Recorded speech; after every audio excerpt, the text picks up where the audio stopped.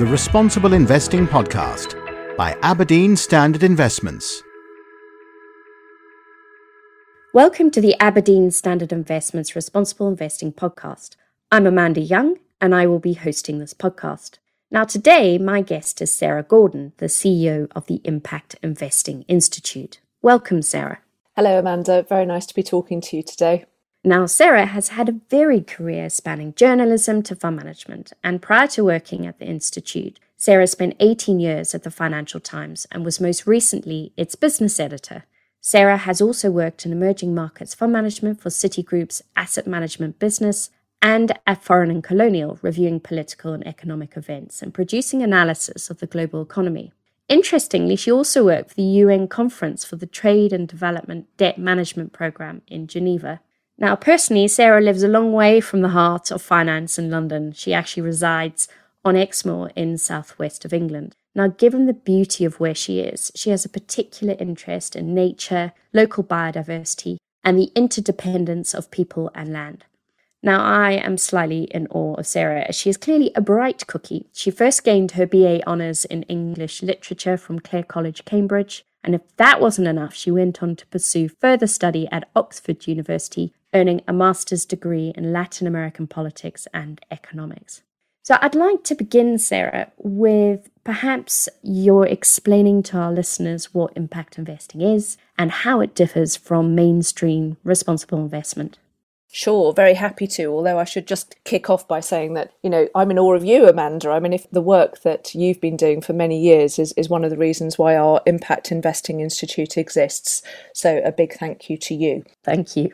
We define impact investment as investment made with the intention to deliver positive, measurable social or environmental impact alongside a financial return. That definition contains within it the reasons, that the areas that differentiate from responsible investment. Increasingly, most fund managers would say that they are increasingly doing responsible investment, taking ESG, environmental, social or governance factors into account, partly to mitigate risk, but as a part of their portfolio management. But not as many fund managers are investing with impact. And what that means is actually investing with the intention to deliver that impact, to make sure that that impact is positive and measurable, so holding yourself to account for what impact you're trying to deliver and then measuring it and reflecting that back to the investors. And critically, there is still widespread misunderstanding in the market of the fact that impact investment does not need to be concessionary. Mm-hmm. Many people believe that impact investment necessarily involves a trade-off with financial return, i.e. for every ounce of impact you deliver, you must sacrifice a pound of return. Yeah. That's not the case. And one of the things we're doing at the Institute is building up an evidence base to show that impact investment can indeed, across different asset classes, deliver impact as well as financial return. Now, it'd be really interesting to hear a little bit about how you came to be in the impact investment space. Obviously, as a journalist at the FT, it's quite a transition to now running the Impact Investing Institute. Yes, it has been. I mean, looking back on the last year and a half, it certainly has been a transition, and not in all the ways that I or any of us would have expected. I had become increasingly interested in the impact investment space in my last years at the Financial Times, and indeed the FT itself had become increasingly interested in it, and since I left has launched a Moral Money newsletter and put a lot more attention on it, as investors have. So I'd interviewed Elizabeth Corley, who ran the task force for implementing a culture of social impact investment in the UK. That interview had run in the paper, and I'd become increasingly familiar with a number of different people who are working very hard to move this agenda forward. At the same time, I think the business journalism space, really, in my latter years at the FT, I left in March 2019, had become very dominated, particularly in this country, by Brexit and by an agenda that I became, I think, increasingly less willing to devote my life to. And instead, really what I wanted to do professionally was be in the thick of it, really do rather than write, much as I enjoyed writing. Now, given the Institute is relatively new, many of our listeners might not be familiar with it. Can you tell us a little bit about the Impact Investing Institute, why it was established, and most importantly, what you hope to achieve? Yes, absolutely. And obviously you were involved in its genesis, so aware of all the people that came together to make this happen. So there were a number of different initiatives going on in the UK and indeed globally around impact investment. And two of those initiatives in the UK, one was the task force that I mentioned earlier, and another was the National Advisory Board on Impact Investment, decided that they would be better together and more effective together, and so decided to merge. And the work that both those initiatives had done was very important work, really identifying the range of hurdles that existed that stopped investors, particularly institutional investors, engaging with impact investment. And those spanned a sort of number of different areas and a number of different challenges. And so we at the Institute are focused on those different areas and on addressing the hurdles that stop people, individuals, investors, investing with impact. So we were launched last November officially, which was fantastic to have got the launch out of the way before the pandemic hit at the beginning of this year.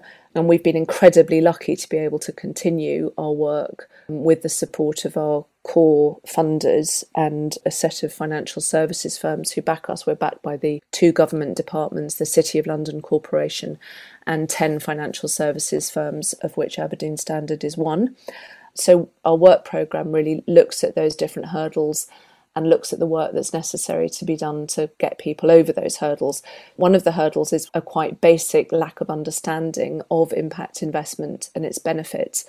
And we run a very lively engagement and events programme. But we've also done a very specific piece of work around fiduciary duty, because one of the issues that particularly pension trustees and advisors have is a belief that their fiduciary duty is not compatible with impact investment. We have a pro bono legal panel of 10 legal firms, and they've produced a paper which I think of as a reassurance paper setting out why fiduciary duty, even in its current definition, is compatible with impact investment. And we've also developed a set of good governance principles from that paper to help guide conversations at trustee level, at pension scheme advisor level. Then the second challenge is just competence in impact investment. So even if you're a financial advisor, for example, and you want to talk to your clients about impact investment, we want to help you have as informed a discussion as possible. So we've produced a learning framework in impact investment that's about to go live on our website. In fact, when we celebrate our anniversary at the end of this month, it has different modules which help investment professionals become more expert in impact investing.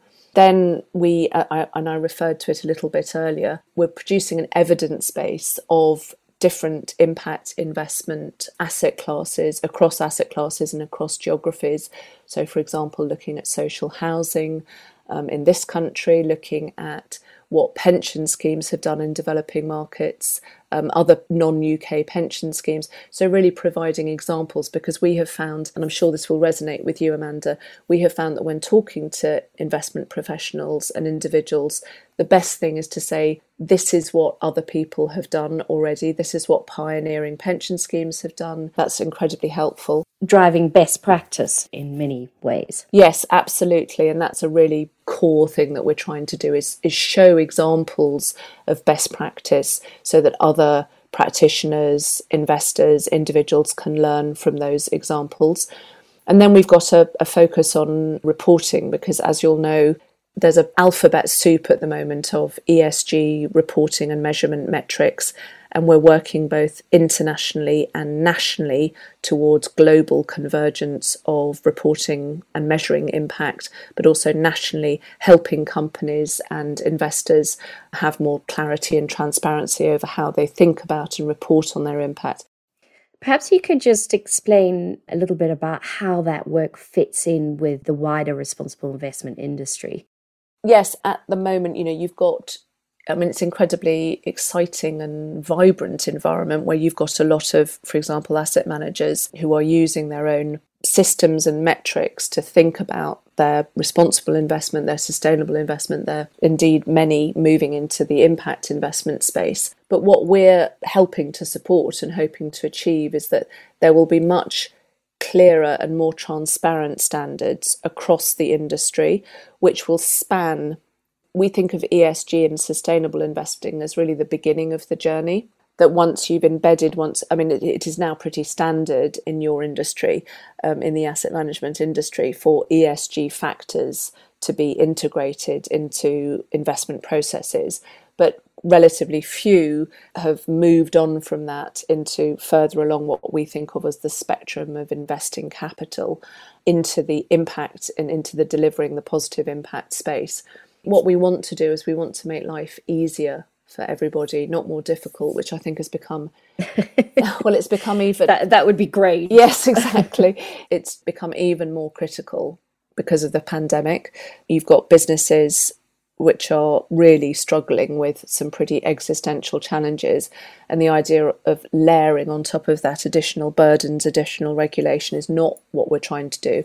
We're trying to create greater clarity, greater transparency, greater standardization to help businesses, to help investors, and also really critically to help individuals who can then, have a much clearer way of comparing investment products, comparing performance, really holding institutional investors and, for example, their pension schemes to account. If they say they're delivering impact, what does that actually mean?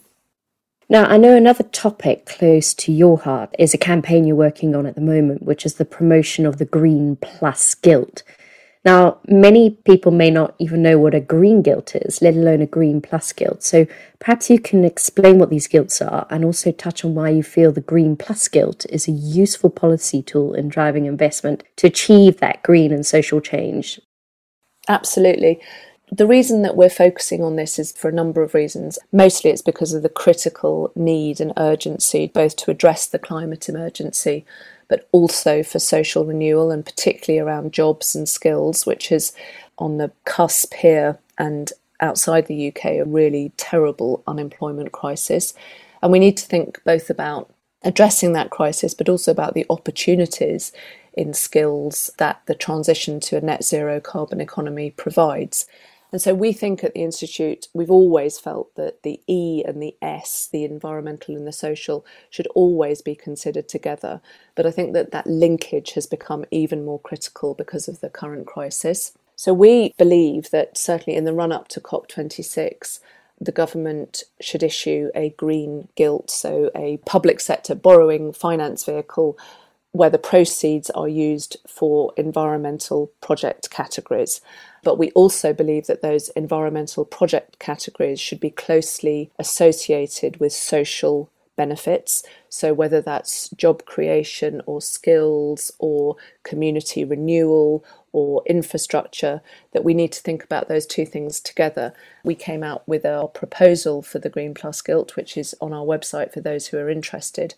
And we've been very pleased by two things. One is that we tested, throughout its development, we tested this proposal with fixed income market participants who really welcomed it. And indeed, we've got 40 public signatories of support to the proposal, including some of the biggest asset owners and managers in the UK and indeed in the world.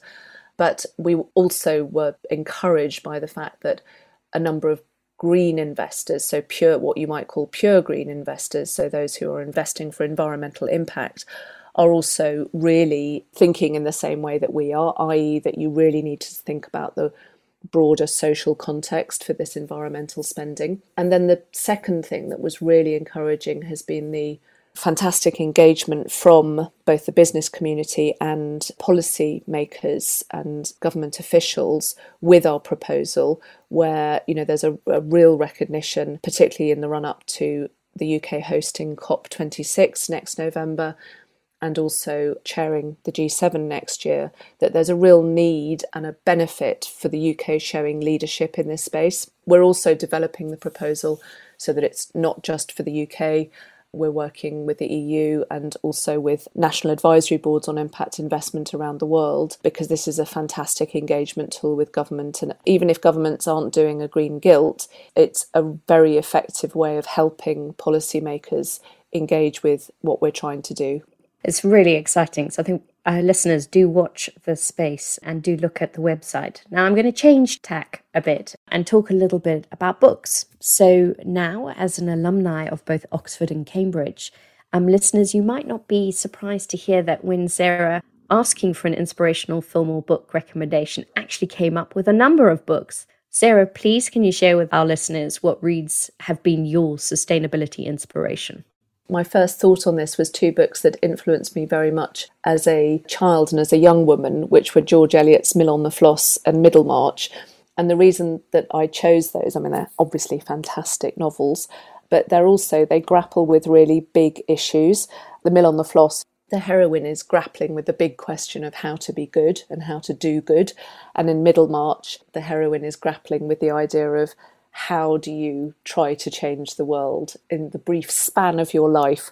They're both incredibly powerful explorations of those challenges, which are challenges for all of us personally, particularly in the space we operate in, but also obviously how to have agency as a woman. And I wrote a lot about diversity and diversity in the workplace when I was a journalist, and it's an issue that feminism is an important strand of my work and one that continues to influence me at the Impact Investing Institute. And then I thought just slightly more up-to-date, perhaps, recommendations were really thought-provoking and challenging book by Anand Giridharadas, which is called Winners Take All, The Elite Charade of Changing the World. And I think it's got really important challenges for those of us working in the space, Amanda, that you and I are working in, making sure that we are genuinely responding to the need for systemic change and responding to the people, the individuals on the ground for whom this change is designed, and making sure that those voices are not just reflected but are in our work, but are driving our work. And finally, I recommended Station 11 by Emily St. John Mandel, and that's about, well, I don't want to spoil it for anybody. How can I put it? It's incredibly relevant for now with the pandemic, and it's also incredibly relevant about the redeeming power of art and creativity, which I think is something that's a very important. It's often not talked about enough in the impact investment world, but I think it's an incredibly important issue for us all to be so aware of and to support now when that world is so under challenge. Well, there we go, readers. You've got a long list to keep you occupied for the foreseeable future. Now, Sarah, we're nearing our time together, which is very sad because it's been really interesting. But just one final thought. I'm really keen to get your view of what the future holds in the impact investment space. Yes, I think it's been a very, how can I put it, a roller coaster year. One of the things that's been so exciting, apart from building a team at the Impact Investing Institute, which has also been a wonderful experience, has been the fact that the pandemic has just enabled us to double down really on our work. There really feels like there's incredible momentum globally behind impact investment and behind the recognition that we really need to change. We really need to address the climate emergency. We really need to build resilience better and equity into our societies so that we can withstand crises like this. And I think it's therefore an incredibly exciting moment to be involved in this work. And we're working towards a long-term vision where all businesses and all investors have to account for their impact, both negative and positive, and where critically individuals are able to hold businesses to account for their impact and are aware of the positive power of their money. We haven't talked about that so far, but I think that the fact that you as an individual really have immense power with what you do with your money, whether it's in your pensions, your savings, your bank account, your consumer choices. And finally, one where the broader environment, the policy environment, the regulatory environment reward positive impact. And I think that's I really do think that we're moving in that direction. And that's what our work is trying to achieve. Thank you so much for that, Sarah. It's been an absolute pleasure to have you with us here today. And sadly, that ends our discussion for today. Oh, it's been a great pleasure talking to you, Amanda, now and on every occasion. So those who are interested in the Impact Investing Institute, please do go and look at their website. And thank you to all those who have taken time to listen to our series. You can download previous podcasts, which you can find on our website. And until next time, goodbye for now. Thank you for listening to the Responsible Investing Podcast, brought to you by Aberdeen Standard Investments. Please subscribe wherever you get your podcasts. And for more great content, visit aberdeenstandard.com.